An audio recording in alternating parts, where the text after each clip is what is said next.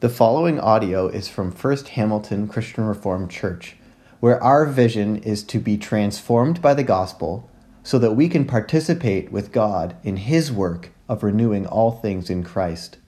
For more information about First Hamilton, visit www.firsthamilton.ca. I love Easter. How about you? Amen? Easter is the best weekend of the year, at least for a pastor, and I hope for all Christians. Why? Because this is the day that we proclaim, and we've done it already today, without a shadow of a doubt, that death does not get the final word, that Jesus has done it, that the cross worked, right? Like some people might have been holding their breath in heaven, thinking to themselves, is this actually going to work? Is Jesus actually going to come alive again? And the empty tomb says it all, that it did. And this means for us that there will be no pain that will not be healed. There will be no wrong that will be held against us. There will be no brokenness that will not be restored. I love how one Christian author put it. He said it puts it so well for us sitting in the pews today. He said, eternal life, which we often think of happens when we die and we go to heaven. Eternal life, he says, does not begin after death, but at the point where God touches the individual with grace. And so we can sit here in the pews and not just think of, the resurrection helps us when we die. No, the resurrection is for us right now. But as much as I love Easter, I also struggle with Easter. I struggle with it because I'm very mindful of the places where the resurrection hasn't actually hit home for me yet. I'm mindful of the times that I actually struggle to believe, that I struggle to live in its shadow, where I care too much about what people think about me, not enough about what God thinks about me. I don't know about you. Am I the only one who struggles with that? And so what do we do? I think I'm going to call this the gap. The gap in our faith that causes us to proclaim Easter on Sunday and struggle with Easter on Tuesday. And let me also be clear, this gap is here for very real, very honest reasons. Many of us experience gaps in our belief that grow out of life experiences of pain and suffering, of loss and grief that continue, that just stretch this gap of belief in our lives apart, where it makes Easter Sunday feel like a distant past, like it doesn't actually work like that. This year has been difficult for all of us, and as a congregation, we've walked through death, cancer, dementia, job loss, loneliness, doubt, separation, depression, addictions, all of these things that cause this gap in our belief to widen. The good news for us is that this is Mary's story too. Mary Magdalene enters the scene in this story with a major gap in her belief, right? She just lost the one who she loved. The person who cared about her, probably the only person who cared about her. Remember, Mary was a demon-possessed person who Jesus healed. And she was labeled as a crazy person, an outcast. And then everything changed when she met Jesus. And then he died, and she lost him. And now she goes to the tomb, and his body is gone. The last connection that she had to Jesus was taken from her. And she does what all of us would do, is she just cries. She cries.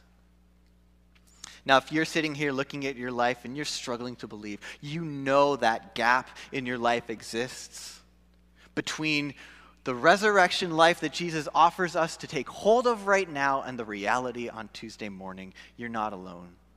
Mary's right there with you.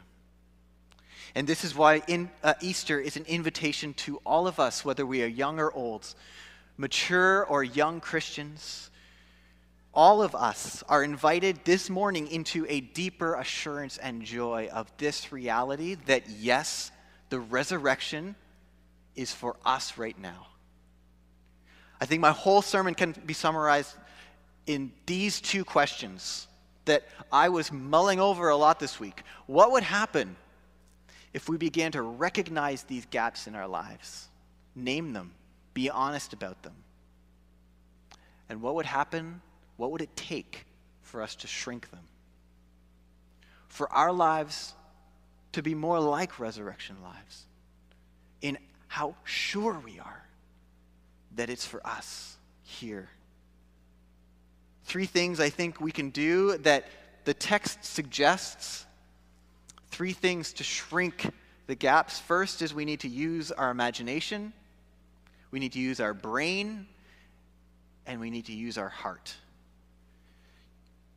Use our imagination, our brain, and our heart. So first, let's look at imagination. So shrinking the gap in belief first takes place in our imagination. What does the resurrection mean for us? First thing I'd like to point out is that imagine with me. Death does not have the final word. And I know we say that a lot, but I think that this is not something that we can actually say enough. See, it's no secret that when we look at the history of the Christian church, that this imagination caught hold of their minds, the minds of the first century Christians, more than we could ever imagine. Many of the first century Christians, thousands of them, became a spectacle in the Colosseum.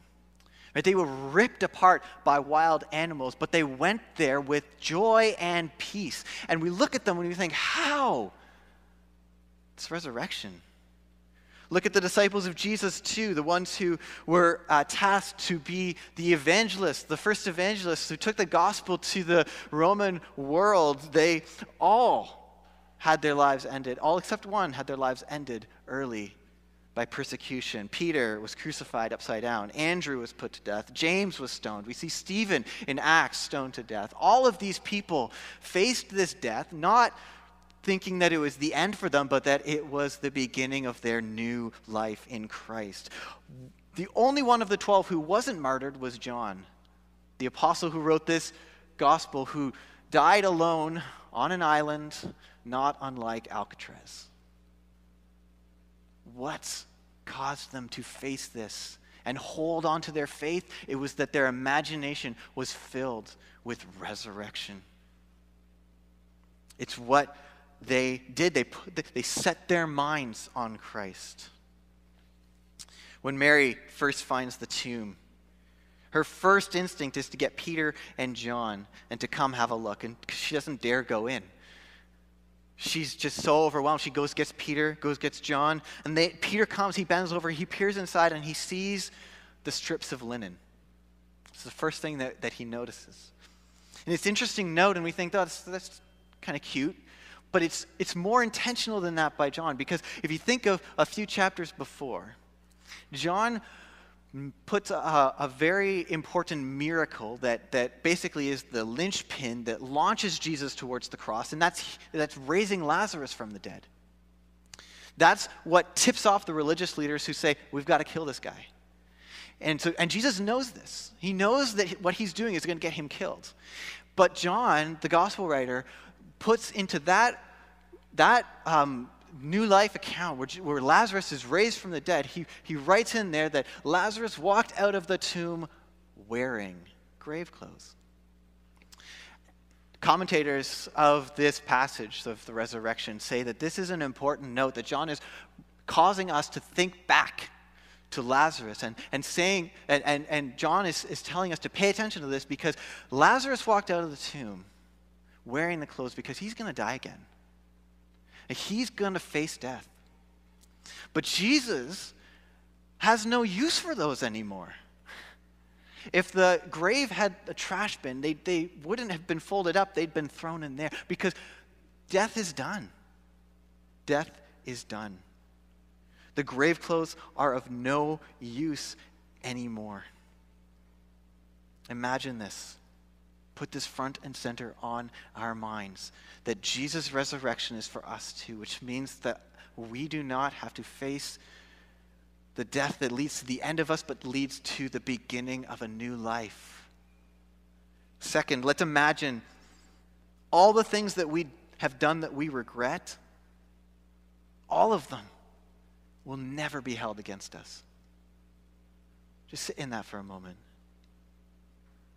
Have you ever had it when you buy something in the store? You go through the checkout line, put it in the shopping bag, you walk out of the store, and the alarm goes off, right? We've all been there. And when it happens to me, there's just a moment of panic in me where things, oh, did I do something wrong? Did I accidentally steal something? Did I actually pay for this? And the store clerk, walks up to you, and what do? You reach into your bag, and you pull out the receipt, and you show it to them. Here it is, right? Don't hold this alarm against me. I've paid for this. It's paid in full. Yeah, we've all done things in our lives that fill us with regret. The alarm goes off on us all the time, doesn't it? The alarm of our own consciences. That beep, beep, beep, beep, beep, beep, beep, beep, beep, beep. When we lie, when we cheat, when we steal things, when we do things that we know that we regret, when we treat people that we love in ways that we don't want to. We know we all do things that we regret. But we can point to something. When that alarm goes off, right? We did it on Maundy Thursday where we remembered the Passover, right? And how the blood of the doorframe saved the Israelites when the angel of death passed over, that we have the blood of Christ that covers us and our sin. The empty grave is the receipt that it worked, that the cross worked, that nothing that we have done that we regret, the sin, the brokenness, will ever be held against us. Imagine that. Friends, let's look at now imagining the best part of the resurrection. Some of you may know that John's gospel is filled with signs. Signs that John intentionally places in the gospel that point to the fact that Jesus is indeed the Messiah. And John puts these signs all over. One is water into wine, feeding of the 5,000, healing a blind man. And these are all revealing to us that Jesus is indeed the Savior of the world. You may also remember that in the Bible, the number 7 is of very importance. Who can remember the first 7 in the Bible? It's the creation, right? In 7 days, God created the heavens and the earth. Do you know what the 7th sign is in John's gospel? The cross. The cross. Do you know what the 8th sign is? The first new sign, the new creation. It's the resurrection. The resurrection. Everything in John's gospel is launching us towards this final sign that shows us that the new world, the new creation has come in Christ. And this will be for us when Jesus comes again. What does it look like to imagine this, to put this front and center on our minds, to live in the new creation mindset? Well, think about a woman who some of us may have heard of before. Her name is Joni Eareckson Tada. She is a Christian author who writes powerfully about the power of grace and of how Christ works in our brokenness, because she, at a young age, she was in a diving accident. When she was 16, ended up in a wheelchair and had to live the rest of her life, I think she's in her 60s now, eating and drinking through a straw. She writes about the gap that this caused in her faith and about how imagining her new life in Christ has begun to shrink the gap over the years. And she writes powerfully about a worship service she was at. I want to share with you. She says, at the close of the message, the speaker asked everyone to do something unusual. He asked us to push our chairs away from the tables and to get on our knees in worship. Well, I sat there in my wheelchair as I watched everyone else in the room, 600 of them, get down on their knees. With everyone kneeling in that banquet hall, I stood out. I was sticking up, way up, and looking around. I couldn't stop the tears. Oh, and I wasn't crying out of pity. No. My eyes were wet because it was so beautiful to see everyone kneeling in prayer. And it made me think of the day when I too will be able to get up out of this wheelchair on resurrected legs. Friends, what is it for you? Where do you dream of resurrection in your life? Everything that we face today that makes us cringe and creak when we know the signs of age and we start to fall apart, it will not always be so. It will not always be so, because the eighth sign, the new creation, has come in Christ. Use our imaginations. Shrink the gap in our belief. Secondly, let's use our brain. I like to use my brain. I hope you do too. Is there any evidence for the resurrection? I mean, it's great to imagine it, but is it actually true? And how can we know if it's true? Well, we have to turn on our brains for a minute. And I cannot go into enough depth here, but I can point out two things. There's many books written about this. One book that I consulted this week, a 600-page book written by New Testament scholar N.T. Wright, all on the resurrection of the Son of God. But he points out two things that are very important that can help us know that the resurrection is true. First, the women. See, in those days, women were seen way differently than today. They weren't respected in nearly the same way that they are today, which makes Jesus so countercultural, actually. And they were not trusted. So much so that if a woman's testimony was not trusted in the court of law, it had to be a male. And yet in this gospel, think about it, all four gospels place the women as the first people to witness the resurrection of Jesus Christ. This doesn't strike us, but in that culture, you would never, ever, ever, ever, ever make up a story, ever, in which women were the first witnesses of anything new. World-renowned historian, as I mentioned, N.T. Wright, puts it like this. He says, "This is perhaps the most astonishing thing about the resurrection narratives. Granted, the beliefs about in the time of the unreliability of women in the court or almost anywhere else, this is one of the things which absolutely guarantees that the early Christians did not invent these stories.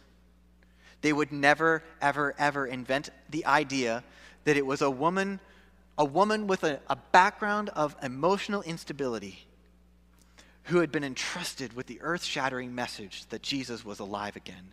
It's Mary, not Peter.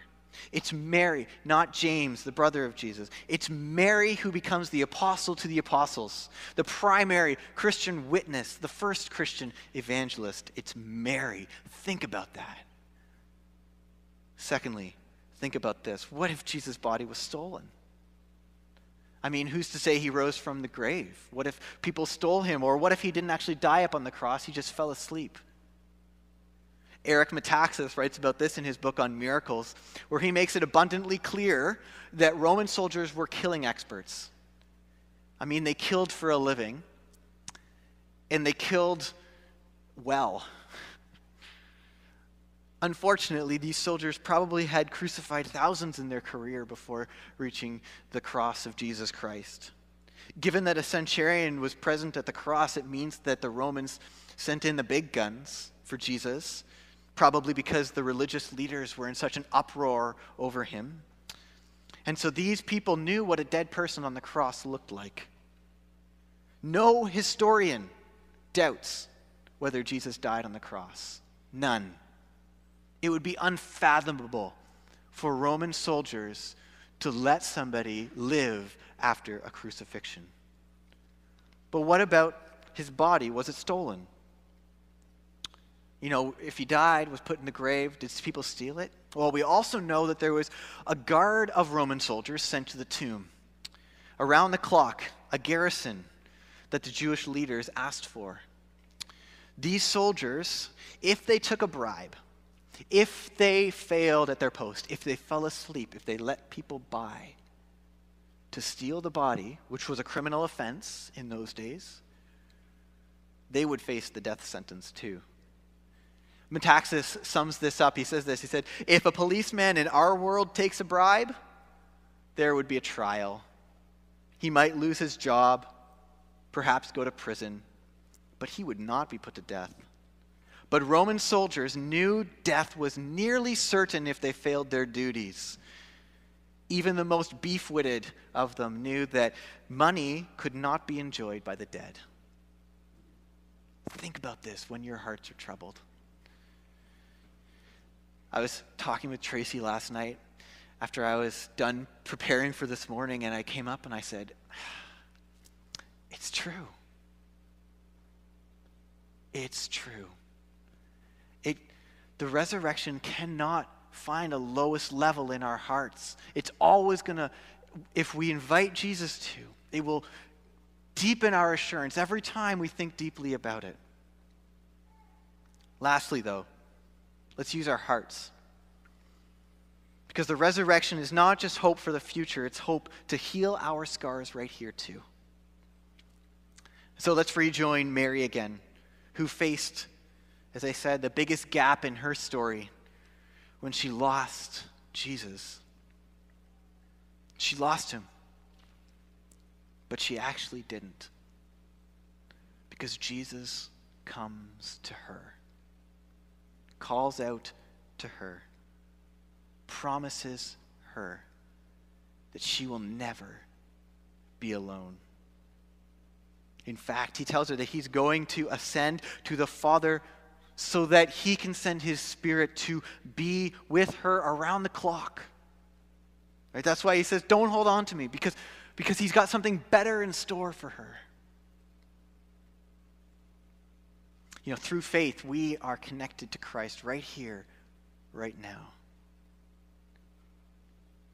Because of the resurrection, he is able to do far more than we could ever imagine. One commentator sums up Mary's question. She says, Mary asks two questions of Jesus, or Jesus asks two questions of Mary, rather. Why are you crying? And who are you looking for? Jesus is widening her horizons. Because as deep as her devotion to him was, her estimate of him was too small. Where is Jesus too small in your life? And where is he coming to you and asking you to open yourself up to him in new ways? Deeper dependence, deeper assurance. Christ's candle is lit because he's here with us. He's with us in his Spirit. And he comes to us. And he calls us each by name. For Mary, Jesus meets her in the place of her deepest pain, her fear of being alone. What about you? Now, will we listen to Jesus? Will we trust him? Will we fall on our knees before him? The gaps in our faith will always exist on this side of eternity. But when we imagine the resurrection life, when we think about the resurrection truth, when we receive the resurrection Lord, these gaps will begin to shrink. And we too will join Mary as she runs to the other apostles and proclaims to them, I have seen the Lord. Let's pray. Father, as we prepare to come to the table that you've set for us, prepare our hearts. As we begin to imagine and think and receive the words that speak to our hearts, this is my body which is for you. This is my blood shed for you. Would your Holy Spirit make these words resonate in new places, in deeper ways, that we may take hold of the resurrection life on Tuesday morning. Shrink these gaps by your Holy Spirit at work in us. In Jesus' name, amen.